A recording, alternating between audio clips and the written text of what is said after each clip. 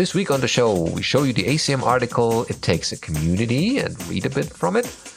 We also discuss how you should not use Discord for OSS projects for various reasons, and we discuss some pros and cons there. Unix in the browser tab, which is interesting. Open Indiana releases, as well as OmniOS CE are out, and more in this week's episode of BSD Now.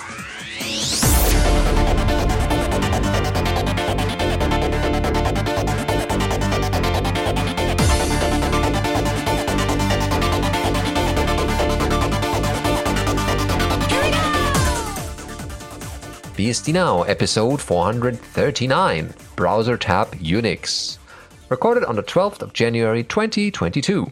This episode of BSD Now is brought to you by Tarsnap. Go to tarsnap.com/bsdnow to find the online backup for truly paranoids. And if you want to support this show, check out our Patreon page on patreon.com/bsdnow for various ways how you can support us. Hello, I'm your host, Benedikt Reuschling. And I'm Tom Jones. Welcome. A fresh episode for you this week. And we are jumping right into the headlines, which is from ACM's Q. It Takes a Community. This is a discussion with Reynolds Zinn, Wes McKinney, Alan Gates, and Chris McGubbin. And they write, of the many challenges faced by open source developers, among the most daunting are that some other programmers scarcely ever think about. And that's because most programmers work in settings where other people attend to such matters, people who work in the legal department or human resources, for example. But when there aren't any people like that to turn to, what then? Building a successful open source community depends on many different elements, some of which are familiar to any developer: a clear and present market opportunity, an intelligent approach, efficient coding, and so forth. Just as important are the skills to recruit, to inspire, to mentor, to manage, and to mediate disputes, all without the use of various forms of compensation to reward and provide incentives to contributors. What exactly does it take to pull all that off? We'll let people with track records as leaders of some of the most successful open source projects yet mounted address that from their own experience. Participating in the discussion that follows are Reynolds Zinn, Chief Architect of Databricks, best known for his work on Apache Spark; Alan Gates, co-founder of Hortonworks, who helped develop Hadoop, Pig, Hcatalog, and Hive while at Yahoo Labs; and Wes McKinney, founder of Ursa Labs, responsible for creating Pandas, Python data analysis library, and currently charged with leading the Apache Arrow effort. On behalf of ACM, Chris McGubbin, a senior applied scientist with Amazon Web Services, helps steer the discussion. And so it starts with Chris McGubbin. Linux was released as open source in 1992. Then came a second wave of open source offerings that emerged through the .com era. What's it like at this point to launch an open source project? And Ryan Reynolds says, one big difference is that the whole foundation concept took hold. Linux was basically just a hobby project early on, and in that respect, it was similar to a lot of the other open source projects started back in the 90s. Now we have the Linux Foundation, which has a multi-million-dollar annual operating budget, and while the Apache Software Foundation, which is run by volunteers, doesn't have an operating budget anything like that, it has managed to create a significant brand for itself. One of the reasons a lot of open source projects from the late 90s through 2010 in particular started out as foundations was so they'd have a better way to deal with the communities that grew up around those projects. Over the past few years, that trend has reversed a little, largely thanks to the rise of GitHub. More and more open source projects now launch simply by putting a repository there. Many of the projects that have started out in this way have managed to achieve a fair amount of success without any sort of help from a foundation. I definitely see that as being one of the more important current trends. Chris replies, certainly the field has gotten to be a lot more congested of late, which is to say, for every problem, it now seems there is at least a few projects offering potential solutions. But it can be hard sometimes to figure out which of those are actually being actively maintained. And Alan Gates adds, to take another spin of this, on this, I'd say that over the past 20 years, we'd also witnessed a growing corporate presence. Even 50 years ago, or 15, we're not that old yet. When Hadoop was launched, there were companies that would get behind certain projects and offer various types of support. By then, lots of people were already using Linux. Companies also started letting it be known that projects they were getting behind so they could promote it as part of their identity. Red Hat was one of the first to be really successful at that. Then some others started to get behind Linux as well. At this point, corporate involvement in open source projects has expanded far beyond that, both in terms of how they use open source and how they organize their development efforts. Reynolds Zinn says, in a way, open source is already won. And CM continues, I definitely think that's the case. My own experience is that with a startup I helped launch in 2012, we basically went entirely with open source for our framework. That presented a huge shift from anything I'd done before, which had all been pretty much DIY.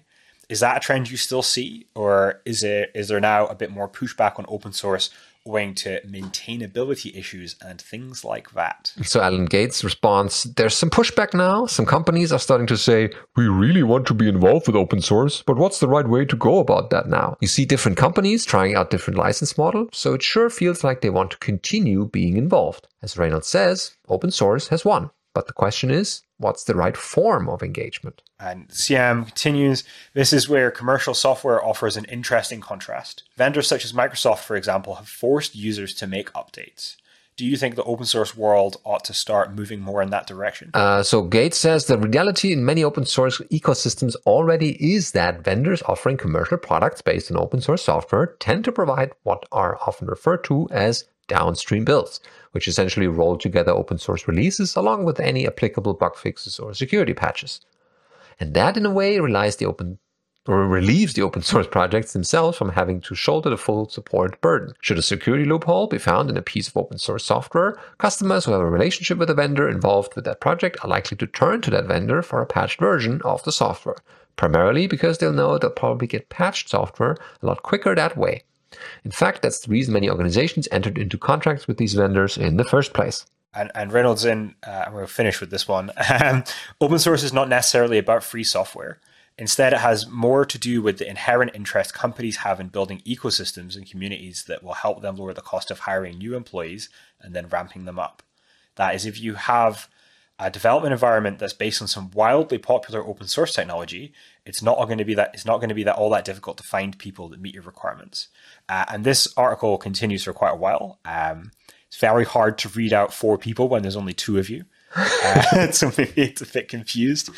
I think it's a great piece. It's definitely worth visiting when you're thinking about communities. I haven't read all of this yet. I'd love to see how they, or if they address the fact that all development tools are now basically using external repositories of open source software for software libraries. And so like NPM is a sort of a joke, but Ruby on Rails started this. But even in proprietary software like C++ with .NET, there's tons like with NuGet, you're pulling on all these external dependencies and they're open source. Oh yeah, wasn't there recently one developer like going rogue and releasing a version 666 with just stuff that provides messages and garbled stuff and that things work. like that happen all the time, and that is open source software, right? And it's interesting they say this. 15 years ago, you would start a foundation because you needed someone to pay for the hosting of your SVN server and to hold the website, and that need went away with GitHub and then other services like GitHub. But now we have a different thing where things are open source and people don't really know what it means for it to be open source and free software.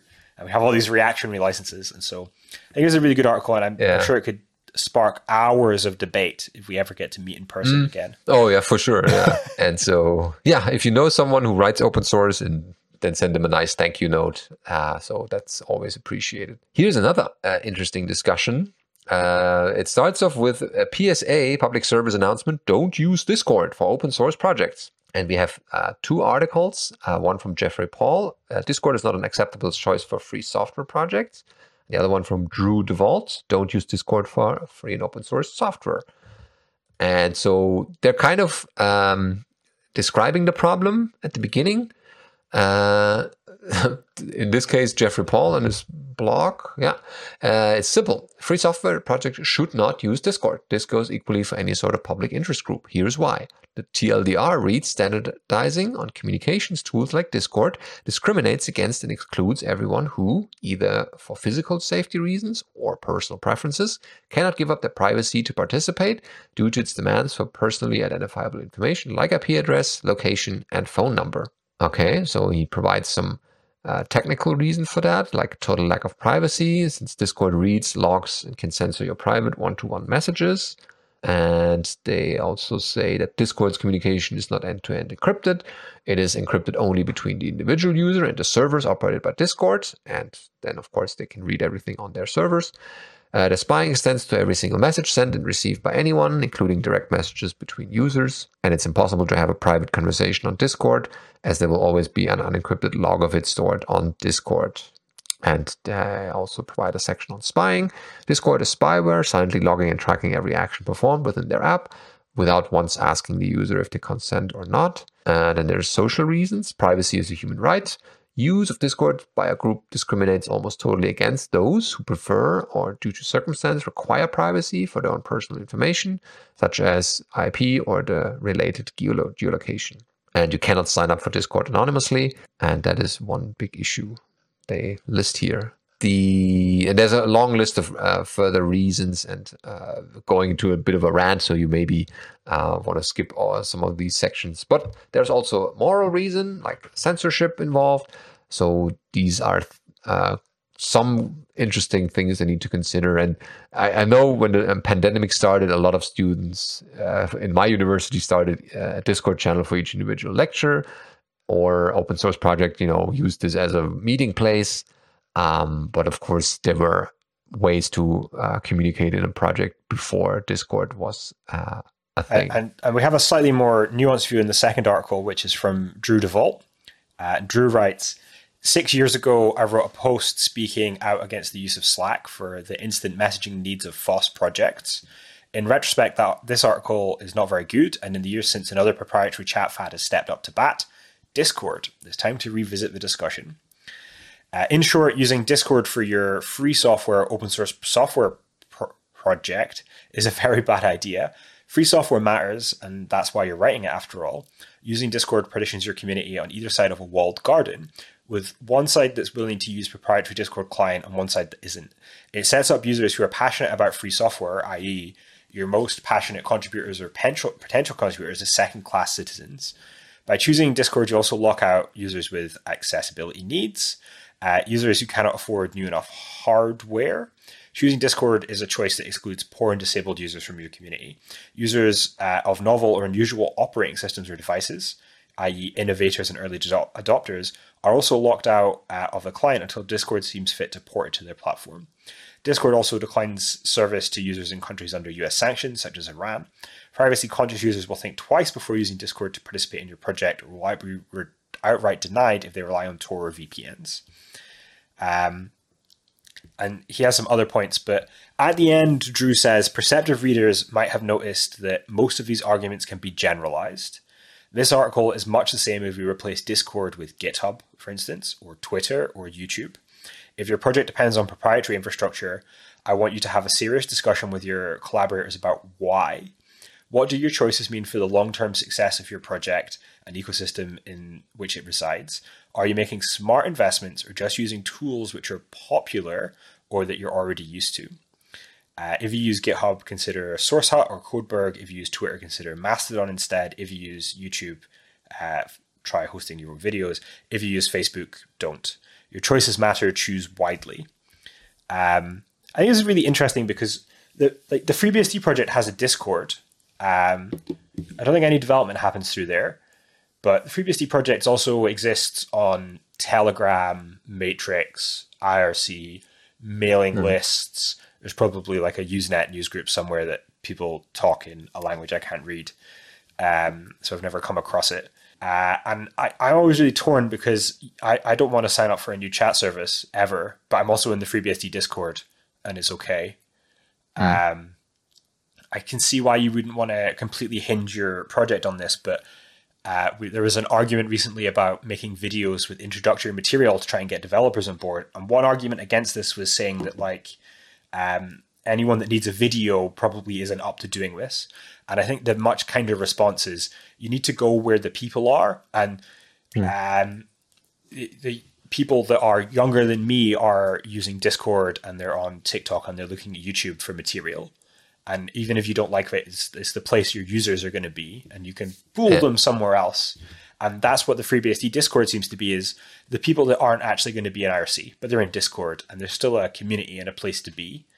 I found it really hard because it's a proprietary service, and I think Drew has a very good point here. If your project infrastructure relies on this, you have a problem.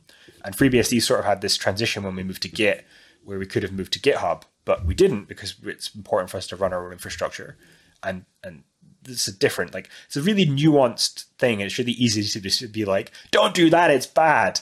There's actually a lot more thought required to actually get to a conclusion. Yeah, I'm in a similar like capacity. Like, how many communications channels do I want to open and I need to communicate on, right? It's already quite overwhelming. But again, as you said, more younger people are using these tools that we don't usually use, but the young student or the young people, in my particular case, the students, they don't know IRC. They haven't used some of the older tools that I was growing up with, let's say. But so there's always a new tool around the block. But is everyone jumping on that, or where is everyone going? And what happens to the old messages in those channels? Do we keep them around? Can we archive them somehow? Mailing lists are good for that, but it's not very modern for people to sign up with a mailing list and post the message and stuff.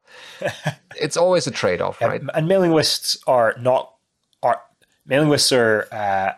archive stuff, but they don't do it very well. Yeah, it's also not real-time collaboration, communication. If my BSDCan submission is accepted, I'm going to have to dig back through mailing list archives. And I was digging through 2021. And while I can pull a tarball of the FreeBSD archives from Freefall, searching them is really hard. And I can see why people don't want to go near this anymore, because it's really difficult to use and it's not discoverable in any way. And so, yeah, these services, no matter how you like them or not, they kind of made certain things better, like IRC on steroids. But they always come with a trade-off. It's a company; they need to earn money. They also have to know certain things about you if you're doing bad stuff there. So it's always a trade-off. And as you said, FreeBSD is doing a lot of stuff on their own, providing the infrastructure and also needing to maintain that, which is also tedious and sometimes not very well appreciated by some people. But it's a thankless job nevertheless. I think we don't give people enough credit for running these things and keeping them running.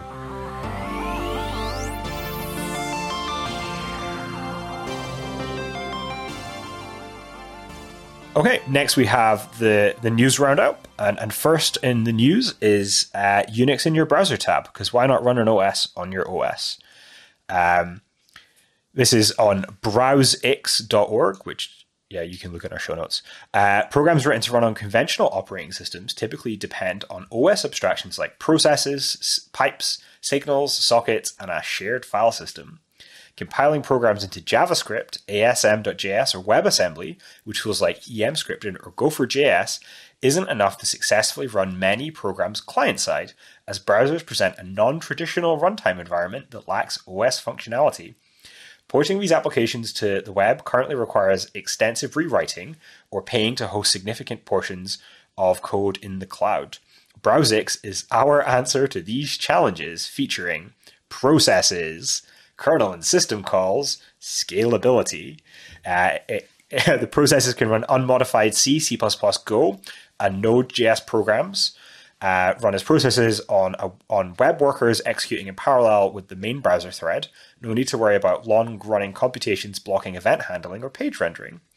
By working at the lowest levels of abstraction, Browseix provides shared resources to multiple language runtimes, just as traditional operating systems enable running programs written in a host of languages.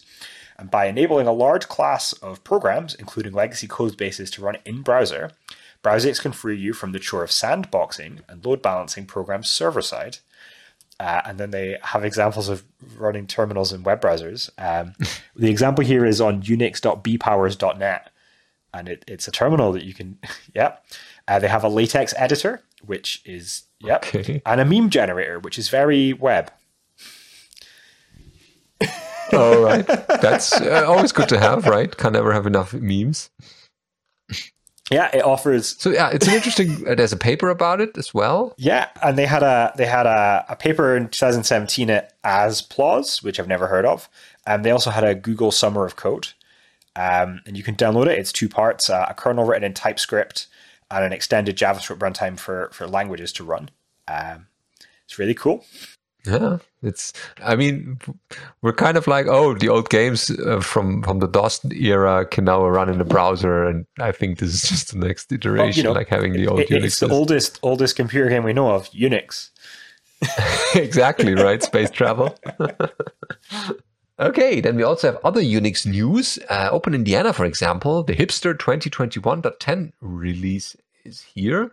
And they mentioned in their announcement that another 6 months have passed, and we are proud to announce the release of our 2021.10 snapshot. The images are available at the usual place. As usual, we have automatically received all updates that have been integrated into Illumos Gate. The new images are interesting for people with newer hardware that haven't been supported in the past. There's no necessity to reinstall from newer images, as Open Indiana Hipster is a rolling release, and it will bring all updates with a simple call of pfexec pkg update-v. And more details will follow when time permits, so they give more information there. And next in the news, we have another Lumos-based OS. We have OmniOS CE. This is their weekly release for the week of the 13th of December 2021. This update requires a reboot. They have some security fixes, so they strengthened LX exclusion file systems against races. There's bug fixes. They fixed Crony, and so now they can keep the system clock fully synchronized. OpenSSL updates, Python updates. The ENA, so the AWS Elastic Network Adapter driver has been introduced. This allows OmniOS to be used in AWS Nitro instances, giving access to instances with better network and disk performance, and a serial console. And the Beehive hypervisor has been updated with the latest bits from Illumos. The most notable improvement here is that guests can now make use of SMEP and SMAP processor features if the host supports them. Oh, okay. Very good. Seeing the Beehive code to port it to other and update it to other projects as well. Very nice. And we've collected some Beastie Bits in this episode. The first one is Deb from the FreeBSD Foundation on the Floss Weekly. You can find that as I think it's a video recording, if I'm not mistaken, an interview. And a podcast. Yeah, and she talks about what the FreeBSD Foundation has been done in 2021 and some other interesting bits that you may want to check out. Then we found JailFox, which is a Bastille BSD template to bootstrap Firefox. Yeah, so it's Firefox in a jail, so whatever happens in your browser stays in the jail and doesn't leave it. So if you maybe want to remove some ads or don't want any cookies, you just shut down the jail after you use it and restart it again, and it will be fresh as just installed. And JT must have been listening to the complaints we made on the last episode, which is weird because we've not submitted the files to him yet. We have the most recent issue of the FreeBSD Journal and the FreeBSD Foundation website. This is the November-December 2021 issue, and it's focused on storage.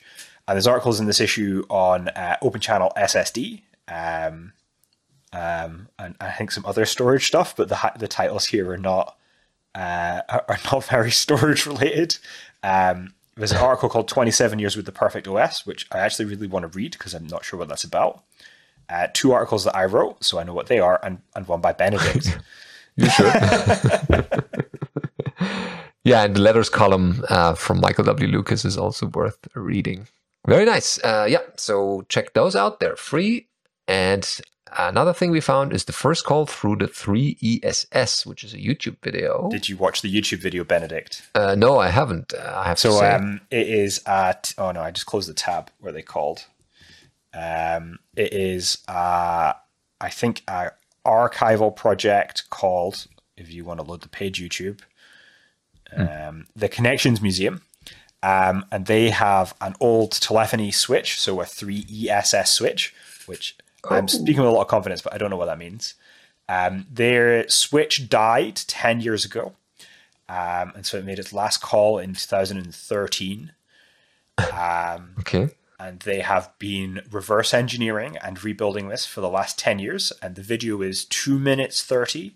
And it's definitely worth watching them turn on the switch, dial a phone number, and have voice going through the switch for the first time, and they're just so happy. They're so ecstatic. It's a great video. Oh yeah, I can imagine.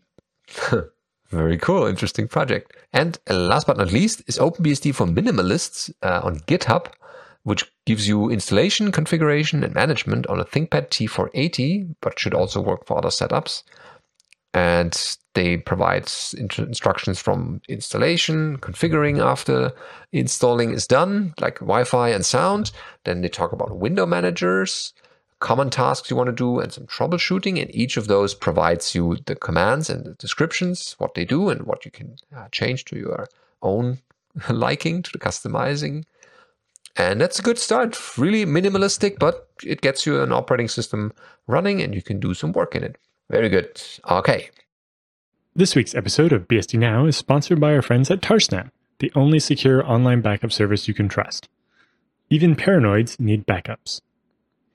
So Tarsnap works via the command line in the same way as the tar command, except for the tar file ends up getting created in the cloud. But importantly, all of your data is encrypted on your machine before it goes to the cloud, and your encryption key never leaves your machine. So it means no one at Tarsnap, no one at Amazon, and no one anywhere else can access your backups without the key.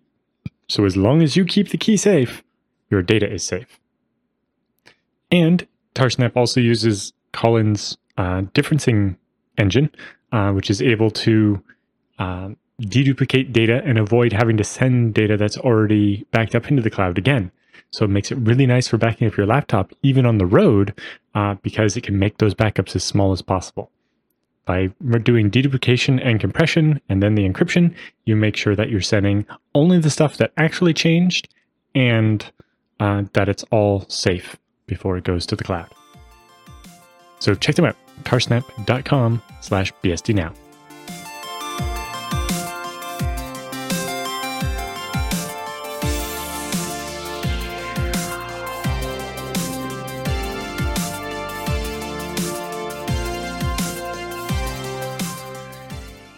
We receive feedback and questions on our very popular email. That's very well known by now. It's feedback@bsdnow.tv. And the people who write in typically get answers in an episode like this. And the first is Dale about, he has 2 ZFS questions. Okay, so here we go. He writes, "Hi guys, first thanks for a great podcast." You're welcome. "I recently built a new x86 64-bit server and took the opportunity to jump into ZFS. The old server was a cast-off dual-core HP business desktop with a single UFS system drive and another UFS drive for storing backups. The new server is slightly newer cast-off, which is a quad-core dual-thread. Okay, installed 2 1TB SSDs and installed FreeBSD 13 in a root on ZFS configuration, mirroring the two SSDs and no encryption. The server is operated headless. I do not install a GUI desktop or GUI apps." Okay, so far so good. "I have 2 questions related to my now using ZFS. First, if I break booting somehow, how do I boot the system to correct whatever I did wrong? I used to be able to boot from a FreeBSD DVD. Does this still work? For what it's worth, this was usually after I upgraded VirtualBox OSE using PKG and forgot to recompile the kmod from source, although the specific issue seems to be fixed now." To answer this, yes, it's certainly possible to go back into the install CD and then mount the pool into an alt root where you can say zpool import, and then there's I think it's capital R, an alt root where you can say don't mount this on the CD image, but mount this on /media or /mnt. Then you can go through your pool and make some config file changes that maybe broke your booting. So that's certainly possible. And you can also, or should look into boot environments, because BECTL is great, where you can have different versions of your operating system. So in case you're doing something dangerous, create a boot environment first, and then if something breaks, you can always jump back to the one you had. And the second question is, how do I recover when one of the SSDs fail? Do I just put in a new SSD? The magic will just happen. That's pretty much the answer. No, you identify which SSD failed, because if it's a mirror and you pull the other disk, then the mirror is kind of broken. But if you identified the disk and put it out of its misery and reconnect a new one, if it has at least the same size of the disk you pulled, then ZFS will detect that and figure, here's a new disk now on the controller, and will start resyncing from the still working disk or still working SSD to the other one. And once that resilver operation, it's called, once that is done, both have the same data on it, and it will continue to work just like it was. And of course, if the other mirror partner breaks during this resync, then there's no help for you.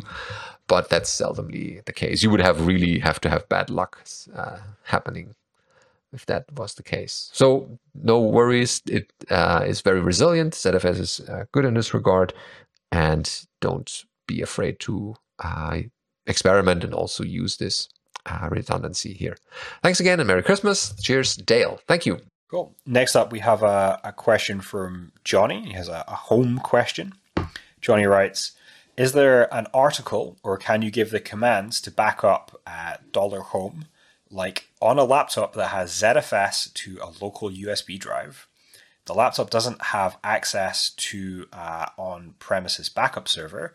Granted, I already back up to Tarsnap, but would like to automatically save that Tarsnap backup and maybe use more to a USB drive and maybe dedupe there as well. Would it be as simple to copy the tar over? Is there a better way to back up one's home to a USB drive? My Tarsnap is only critical data, but I would like to back up the entire home directory to a local USB drive. I can tar it up and copy to the USB drive, but it doesn't seem very efficient since it takes forever to overwrite the existing tar. I would like to just update what's there that has changed. Maybe some ZFS magic or something would be in order. I don't need to back up the entire system, just etc other configs home. This is not a server, just a laptop for local use. Any help would be much appreciated. So what you do there is if you have your home on a separate ZFS dataset, then you can make a snapshot of that dataset, ZFS snap or ZFS snapshot, pool name, and then the path to your dataset name, and then the @ character, like in an email address. And after the @ there's the name of your backup, like call it backup 1. And that snapshot you can copy. It's a file, basically. It's part of the file system. And either copy it manually with CP or rsync, whatever you have, or you do ZFS send, where it serializes this data and sends it to a different drive. It could also send it to a file, and this file contains all the information needed to restore this data set, the home in this case, on another pool. And if you do file on this file, then it shows you it's a ZFS snapshot, and that can be restored using the reverse. You can use ZFS receive or RECV, and pipe or redirect the file into it, the snapshot, and then it will apply this back on another pool and put it in the same directory or the same dataset path. And then you have your home directory on a different file. So you can transfer this, you just redirect it to a file and then copy this file to a USB drive, and that is your backup. There is also an incremental backup, like if you want to have only the deltas that happened between last time you accessed your home directory. Then there's a nice way to do incremental snapshots. And for that, I refer you to the FreeBSD handbook, where they describe these things, or the ZFS mastery book from Michael W. Lucas and Alan. They're still relevant, and they show you how to do this in an incremental way, like in a cron job, every hour, every minute, if you need. And so that way you keep an external backup. And this is a really common way to do backups. And so there are loads of automation tools written that basically just do this under the hood, but make it much easier to do. Yeah. And that's what I have. Do you know what it's called, or have you just written your own? It's not Time Machine. I was just writing an article about that in the FreeBSD journal.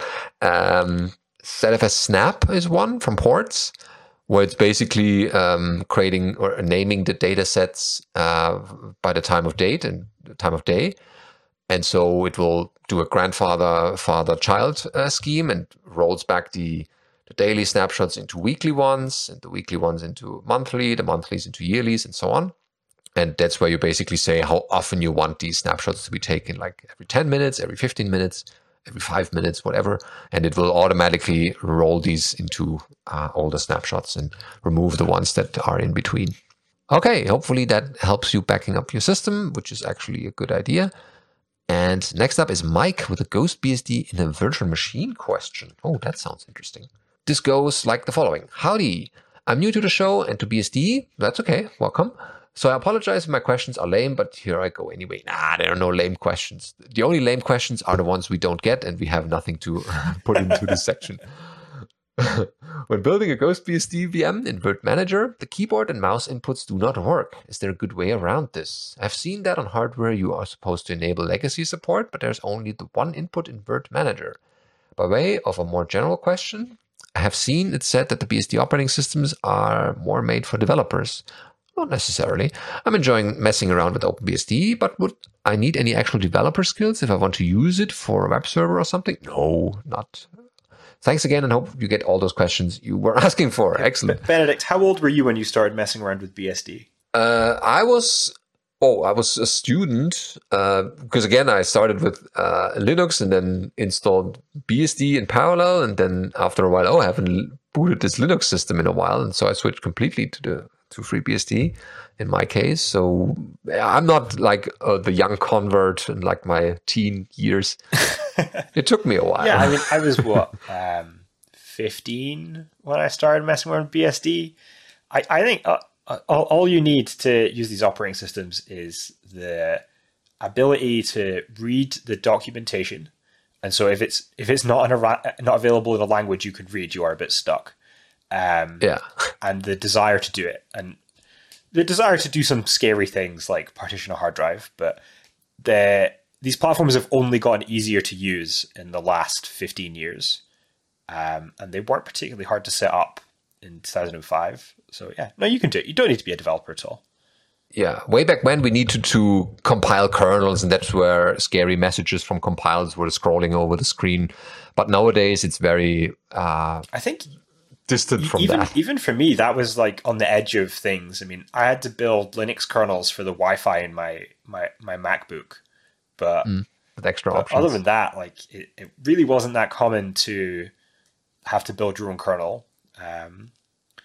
It's not common to have to build your own kernel in FreeBSD. We have good dynamic. Yeah, nowadays it's very. I haven't done this in like 5 years at least. And if you're building a kernel for a driver you just need to turn on, you just copy the commands from the man pages in the handbook, and then you trust that it'll work, and it's normally okay. Yeah. But boot environments make things safe, so I think it'd be okay. I think anyone could do this as long as you want to do it. I think if you're being bullied into doing it, you wouldn't enjoy it. Yeah, be curious and willing to read and learn and ask questions, and so that way there are many FreeBSD desktop users who've probably never seen any line of source code if they're not developers themselves. So you can use it as an email or a web browsing station perfectly fine without any contact with developer stuff. What about the Virt Manager issue? I've never used Virt Manager. I'm not sure what it is. I only remember that there were some weird issues where the mouse pointer is not exactly where it's on the screen, where it is a bit off. Cool. Yeah, but that's switching to actually like an active or an actual pointing device, like a Wacom pen, if you remember those. That probably solves it. But this issue is about keyboard and mouse not working. Maybe it needs a special config file where you configure those, but typically Virt Manager should be able to detect and find them. Try a different BSD. Maybe what are you using? OpenBSD. Maybe FreeBSD is better at that. But if it's a problem with Virt Manager, then I guess the Virt Manager folks will be able to help you there. They also have a mailing list for questions like these, because I think you're not the first person running GhostBSD in a VM. Or go to GhostBSD's documentation or mailing list or help forums, whatever they have, and ask there or search their help. Maybe someone else has had this problem already. Okay, yeah, so now that we know no one needs to be a developer to be a happy FreeBSD user, we should close this episode for good for today. And thank you for listening as always, and we'll be back with another episode next week for you.